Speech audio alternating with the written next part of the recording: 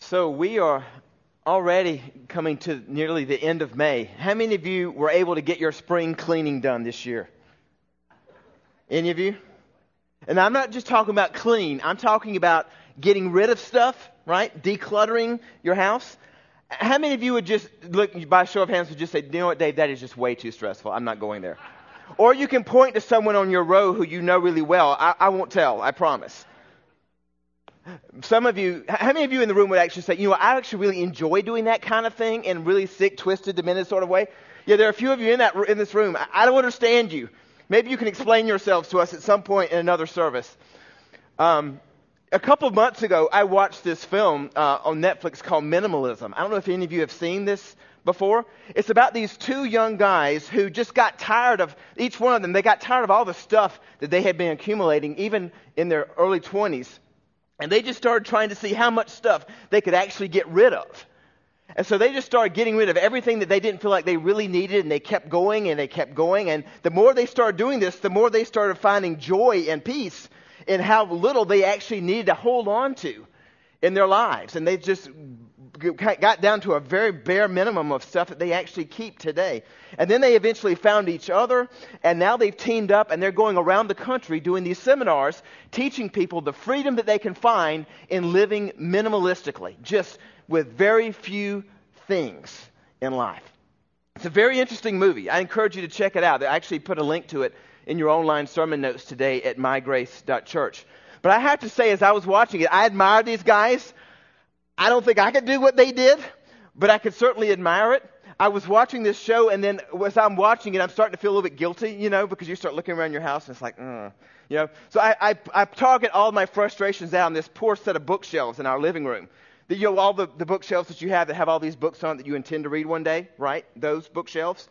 I just started going after this thing while I'm watching this movie, and poor shelf didn't know what hit it. By the time it was done, pretty much the whole bookshelf had gone to Goodwill. So now I have these empty bookshelves in my living room that are trying to figure out what they're going to do with what purpose they're going to have. And I thought that was good. I don't want to deal with this. I don't want to do this anymore because it's stressful. Until yesterday, where my family realized, we need to go after this again because if you live in Tucson for any length of time, you've probably had some experience with pack rats, have you not?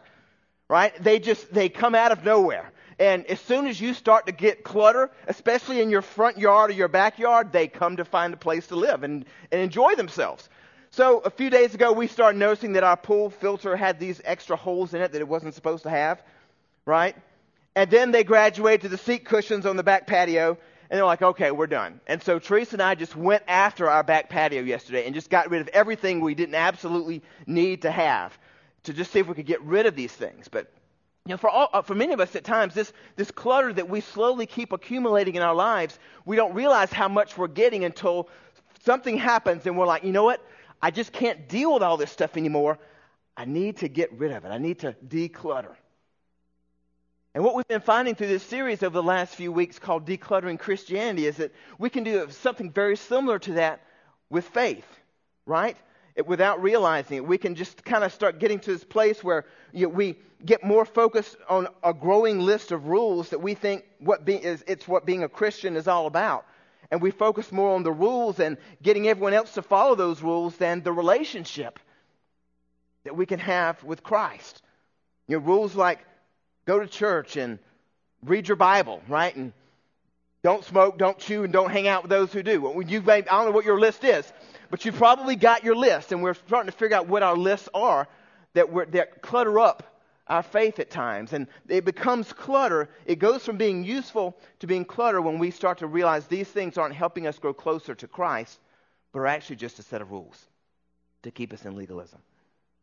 So today, as we look at the book of Galatians once again, we're going to see Paul explaining something that might actually surprise you. And that is this, that we don't please God by being rule breakers or by being rule keepers. Trying to follow anyone's rules never draws you any closer to the rule maker, does it? Whether it's your parents or the IRS, right? Or any other government agency or even God. So when it comes to the law, what we're going to see is that Paul's approach to all this is very simple. Out with the old and in with the new. Out with the old and in with the new. Paul told the Galatians that God's law was temporary. It was just supposed to be enforced until Christ came. And Paul wasn't speaking out of turn when he said that. Jesus himself told people when he was here that he didn't come to abolish the law, but to fulfill the law, right? But what does that mean? What's the difference between abolishing it and fulfilling it? What's the point that Jesus is trying to make by making a distinction between those two words? Now, the Bible says that God's law in the Old Testament is now over. It's obsolete. So, what does that mean? Some people say, well, that just means that we can disregard all this stuff that's in the Old Testament. Anything, if it's a law, if it's anything that God told us we were supposed to do, that's under the Old Covenant, the Old Testament. We can just ignore that. It's not authoritative anymore. But is that really true? You know, in the years shortly after Paul died, there was a guy in the early church called Marcion. And he started going around teaching this in churches, and the church as a whole came out and called him a heretic for teaching this. Now, you may feel, and if you've been around Christians for any amount of time, whether you are one or not, you may feel, if you've learned a little bit about your Bible, especially in the Old Testament, that there are these laws that certain Christians, or many Christians, don't even follow anymore. And you might have been in a place where at times you thought, you know what, what's this deal with Christians where they cherry pick what laws they decide to follow and which ones they don't, right? It's like, well, and maybe you've heard this phrase, it's like, well, that law doesn't apply to us anymore. But that can be even more confusing and unsettling, right? I mean, it's like, have you ever felt this way? It's like, who lets you decide which laws God wrote that you can fulfill and which ones you can just ignore, right? I understand that there are some Old Testament laws that are a bit unsettling. Some of them are actually downright illegal today, like killing our kids for being a little rebellious, right? I mean, we've all thought about it at times, right? If you're looking at me like, how could you think that? You haven't had a teenager yet. Trust me. But none of us think seriously about it, right? Right? Please tell me. Okay. Yet one of the 613 laws that we find in the Old Testament is, in the Jewish scriptures, says that you should stone such kids to death for being rebellious toward their mother and their father. Other laws in the Old Testament teach us that we're supposed to circumcise every guy and that we're never supposed to touch dead bodies, and we're supposed to put to death anyone found guilty of rape or incest or adultery or homosexual acts or sex before marriage even. There are over 24 offenses in the Old Testament that all call for the death penalty. So who gets to decide which of these laws are out and which ones get to stay in? People like atheist Richard Dawkins point to these laws, and he says that this is why Christianity is either barbaric or inconsistent. So, are people like Richard Dawkins right? Well, let's jump into the book of Galatians today and let's find out. Galatians chapter 3. Now today I'm actually going to read to you from a version of the English version of the Bible that I'm not used to reading from. I'm usually used to New Living Translation, but today I want to kind of get us down to real basics. And there's a version that you can find online, you can actually buy, called the Easy to Read version. So we're going to go right to the Easy to Read version today. And it's actually in your online sermon notes today at mygrace.church. You can click on the Messages tab there to follow along. Now, if you were here last week, what you know is that we kind of skipped over a section of Galatians last week for Mother's Day. At the end of, we did this section at the end of chapter 3. So we're going to go right back to the beginning of chapter 3 today in verse 1. So let's look at Galatians 3, verses 1 and 2. It says, this is Paul writing to the churches in Galatia. You people in Galatia are so foolish. Why do I say this? Because I told you very clearly about the death of Jesus Christ on the cross. But now it seems as though you have let someone use their magical powers on you to make you forget that. And then Paul says, tell me this one thing. How did you receive the Spirit of God? Did you receive the Spirit by following the law? No, he says, you received the Spirit because you heard the message about Jesus and you believed it. Now, here, Paul's talking about letting go of the old, the law, and embracing the new, the good news. And he says he talks about doing this by pointing to their very own lives, right? He's bringing up the Holy Spirit because he knows the experiences that they've had in Galatia. When he came there and he shared Christ with them, they had these powerful experiences with God's Spirit that they couldn't deny. And he says, remember those times? He's like, do you think somehow you were just making that up? If God was truly pleased with you because of what Christ did on the cross, if that's really enough, then you can understand why God gave you His Spirit. But if that wasn't enough, then why would God have given you the Holy Spirit in the first place, right? And then if you kind of scroll down to verse 5, he starts talking to them about the miracles that they've seen and they continue to see in Galatia at that time. And he says, would God still be doing all these miracles if he was somehow thinking that you weren't good enough? If he wasn't seeing you through Christ? If he was still thinking you need to obey all those 613 laws to the letter? Because if you did, if God thinks that, then God wouldn't be doing these miracles in your midst. But then, Paul doesn't just stop there. He doesn't just point to their experiences to say, this is wrong, to somehow hold on to this Jewish law. But he says, the Jewish scriptures said this very thing that I'm talking about centuries ago. Look at verses 8 and 9. Do you have verses 8 and 9 there? There we go. The scriptures told what would happen in the future. These writings said that God would make the non-Jewish people right through their faith, not through the law. God told this good news to Abraham before it even happened. In other words, before the law was even in existence, God told Abraham this was going to happen. God said to Abraham, I will use you to bless all the people on earth. Abraham believed this, and because he believed, he was blessed. All people who believe are blessed the same as Abraham was. So, he's saying here, God's ultimate plan was for us to live by faith, not by the law. God accepted Abraham by faith even before the law that God gave on Mount Sinai even existed. And when Abraham was walking the earth, God told him that this time was going to come when the law wouldn't even be needed because people would live by faith. So, hearing this, now let me just pause for a moment. You might say, well, David, then what was the whole point of the law in the first place? Why did God even give these 613 laws? Well, that's a really good point. Look at verse 19. Let me read that to you. So what was the law for? Paul says. The law was given to show the wrong things people do. The law would continue until the special descendant of Abraham came, Jesus. This is the descendant mentioned in the promise which came directly from God. So he's saying here, Paul's saying, it's not that the law was bad. It just wasn't enough because we can't keep it.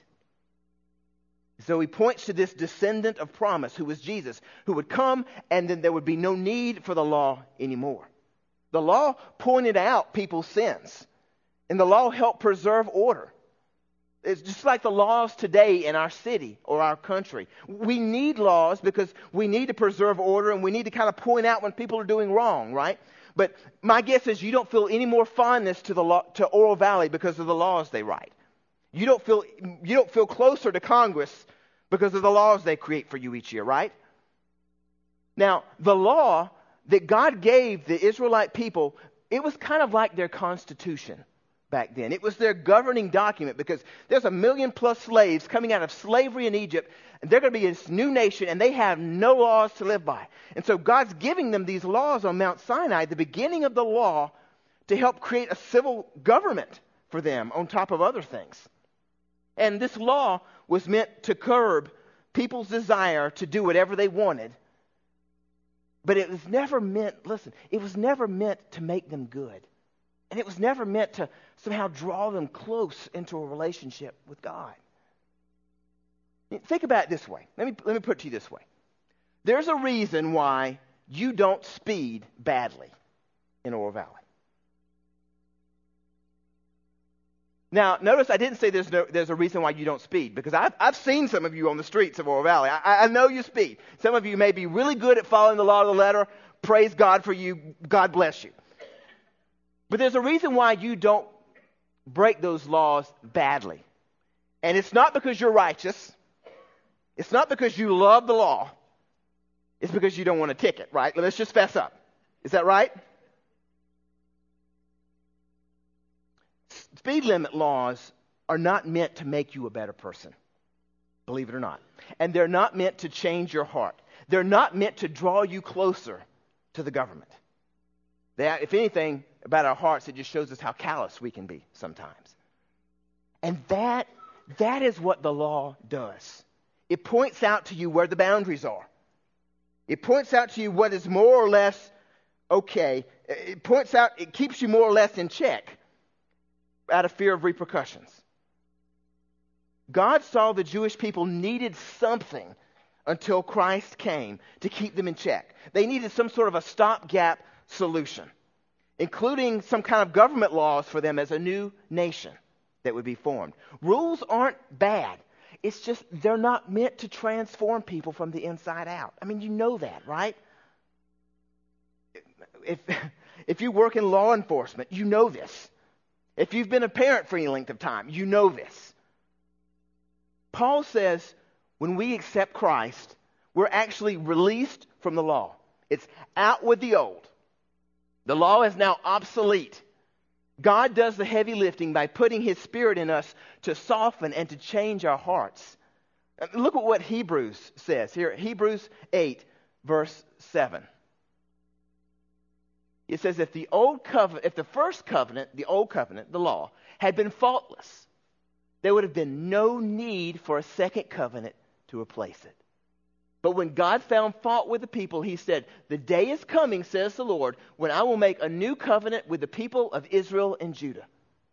This is actually, this quote here that you see at the bottom, this is actually from Jeremiah chapter 31. This was written centuries before Jesus even came.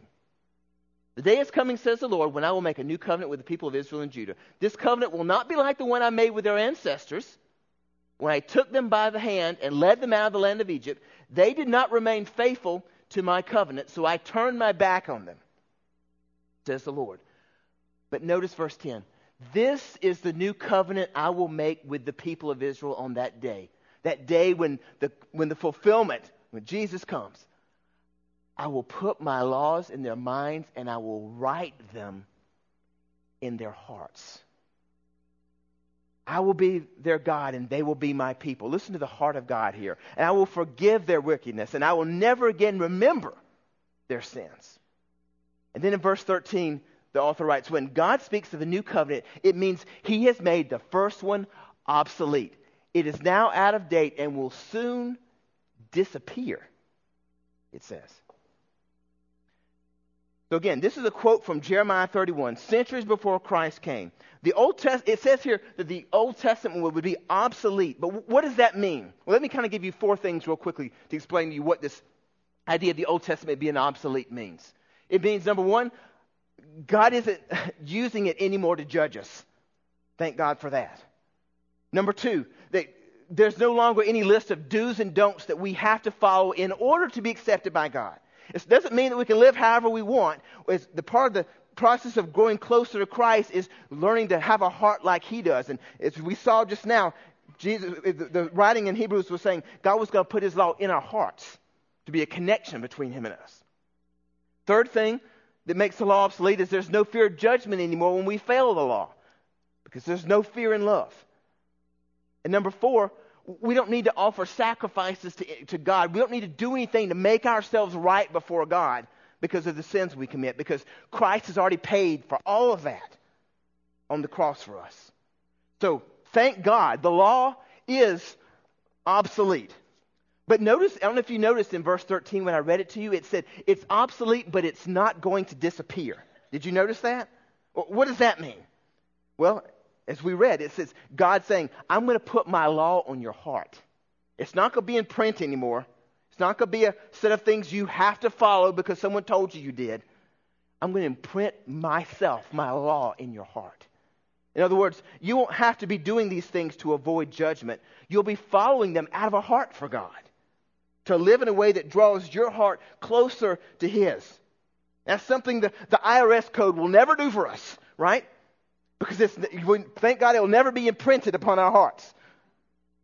But God's law has been imprinted on our hearts, God says, when the Holy Spirit comes and lives inside of us.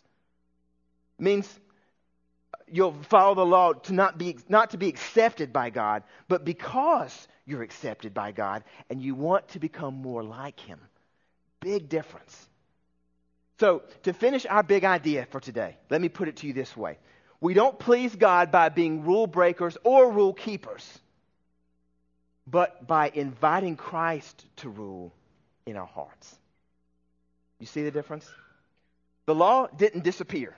We didn't throw it out because it's still a useful reference. From it, we can come to know God's character. We can understand the difference between right and wrong, the difference between good and evil. So, back to our question then that we talked about earlier this morning.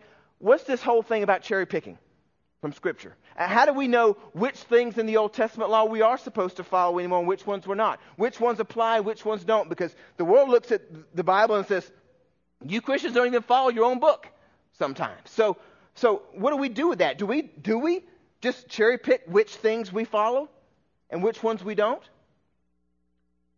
Yes, actually, we do. And let me explain to you. When I say that, I'm not saying that we're to be subjective or that we're just supposed to decide for ourselves which ones we like or we don't anymore. I'm certainly not saying that. But there are three kinds of laws in the Old Testament. You didn't realize I was going to give you so much to think about this morning, did you? There are three types of laws in the Old Testament. And if you understand what those three types of laws are, then you can understand how you're supposed to decide if they are applicable to you today or not. Here's those three kinds of laws. Moral law, civil law or judicial law, and ceremonial law. Now, there's a few helpful articles in your online sermon notes today at mygrace.church. If you want to dig into these a little bit deeper than what I'm going to share with you this morning, you can feel free to do that. There's some really good stuff there. What you're going to see is that these aren't my definitions. I didn't just come up with these last week on a whim. They've been around as long as Christianity itself.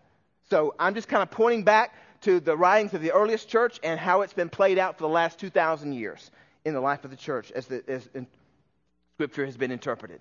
So let me kind of walk through what these three things are. The moral law is the heart of the law. The moral law is, this is how God has always wanted us to live. And the moral law is it's wrapped around two key laws. Some of you already know what I'm going to say, right? Number one, love the Lord your God with all your heart, soul, mind, and strength, right? And the second, Jesus pointed this over and over again.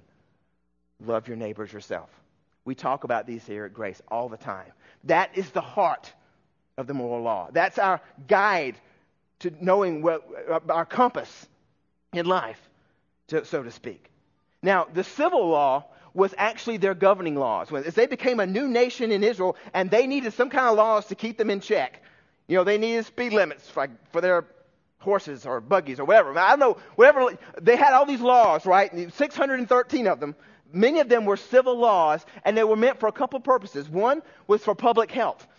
That kind of governed everything for them as a new nation, from diet to disease outbreaks, and how to handle those things in a primitive culture, an ancient culture. Now, these civil laws were also there to help prosecute crimes as well. So, to give you an example, honor your father and your mother, that's a moral law, right? But if your kids are rebellious and don't listen to you, go take them out and stone them. That's a civil or judicial law. It's not a moral law. Don't apply that one today, no matter how much you want to, right? That law was created as a way for the government, not for mom and dad, to take care of problems in their culture as they saw them at that time. So you see the difference? Now, the third kind of a law that I'll share with you, this up here, is ceremonial laws. And I'll just say this. These laws had to do with how people tried to deal with the consequences of their sins. How to ask for forgiveness from God when Christ hadn't come. All these laws had to do with priests and sacrifices and how to make themselves clean before God. Now, I'm going to go backwards to the beginning. Jesus said what? I didn't come to abolish the law, but to fulfill the law. Let me explain. Jesus fulfilled the civil law and the ceremonial law by paying the full penalty and being the ultimate sacrifice for all of our sins. And when Christ died on the cross and was resurrected, those two sections of law were taken care of at that moment. So we don't have to follow the civil and the ceremonial laws anymore because, number one, we don't live under the laws of ancient Israel. None of us happen to be living in ancient Israel right now, right? And number two, but because the consequences of the new covenant are found for our sins are found in 1 John 1:9. If we confess our sins, what? God is faithful and just and will forgive them. In other words, you do what's wrong, you repent, you turn from those things, you ask Christ to forgive you, and they're gone. There's no clean up later. There's no sacrifices that have to be done. There's no things you have to do to be pleasing to God because of what you did. God's already forgot them. He says He chooses to forget them when you repent and you turn from them. Jesus fulfilled the moral law as well by keeping it perfectly every day for His entire life. But Jesus didn't abolish the moral law that reminds us of God's character, that reminds us of right from wrong. And that's why Hebrews said the law is obsolete, but it hasn't disappeared. Right? So, to wrap up this morning, out with the old, in with the new. What's out? Well, number one, our need to be perfect, or even the pressure to feel like we need to be perfect in our lives. Christ took that pressure off of us on the cross. What else is out? The judgment that we deserve for our sins and our need to try to atone for them outside of just asking God for forgiveness. And here's the thing. Here's what's in. A personal relationship with God based on a never-ending supply of His grace to you that comes by inviting Christ to rule in your heart. Paul was very adamant about this idea of letting go of the old, letting go of the law. And now, maybe, hopefully, with all that I've explained to you this morning, you can see why. Because that law is obsolete, although it hasn't fully disappeared. God has imprinted His law on our hearts so that we can come to know Him. Not so that we can just obey a bunch of rules, but so that we can come to know Him personally. And Christ calls out to you today, from wherever you are, whatever situation you're in, whatever your relationship with God has looked like in the recent past. God comes to you today and He says, I want a closer relationship with you. Yes, I want you to follow these moral laws I've given you because I want you to come to know me for who I am. I want you to know my character. But ultimately, I want a relationship with you. I don't want you to just know about me. I want you to know me. Would you pray with me? Lord, I just feel your heart calling out to us this morning through something as stale to many of us as the Old Testament law. Lord, I feel like your heart is speaking out loudly to us this morning about what it means to trust you and to have this law imprinted on our hearts. God, I pray for each person in this room and each person listening online who has struggled with all the rules that come with Christianity. All those things that sometimes causes us to create an emotional distance even from being a fully devoted follower of Christ because we're concerned of all the rules we'll have to follow, all the things we'll have to give up. And Lord, you don't say that we can ignore the rules, but you say, let me come to dwell inside of you where they don't feel like rules anymore. They don't feel like obligations, but they feel like me. God, I pray for each person in this room today and each person listening online who have struggled with that.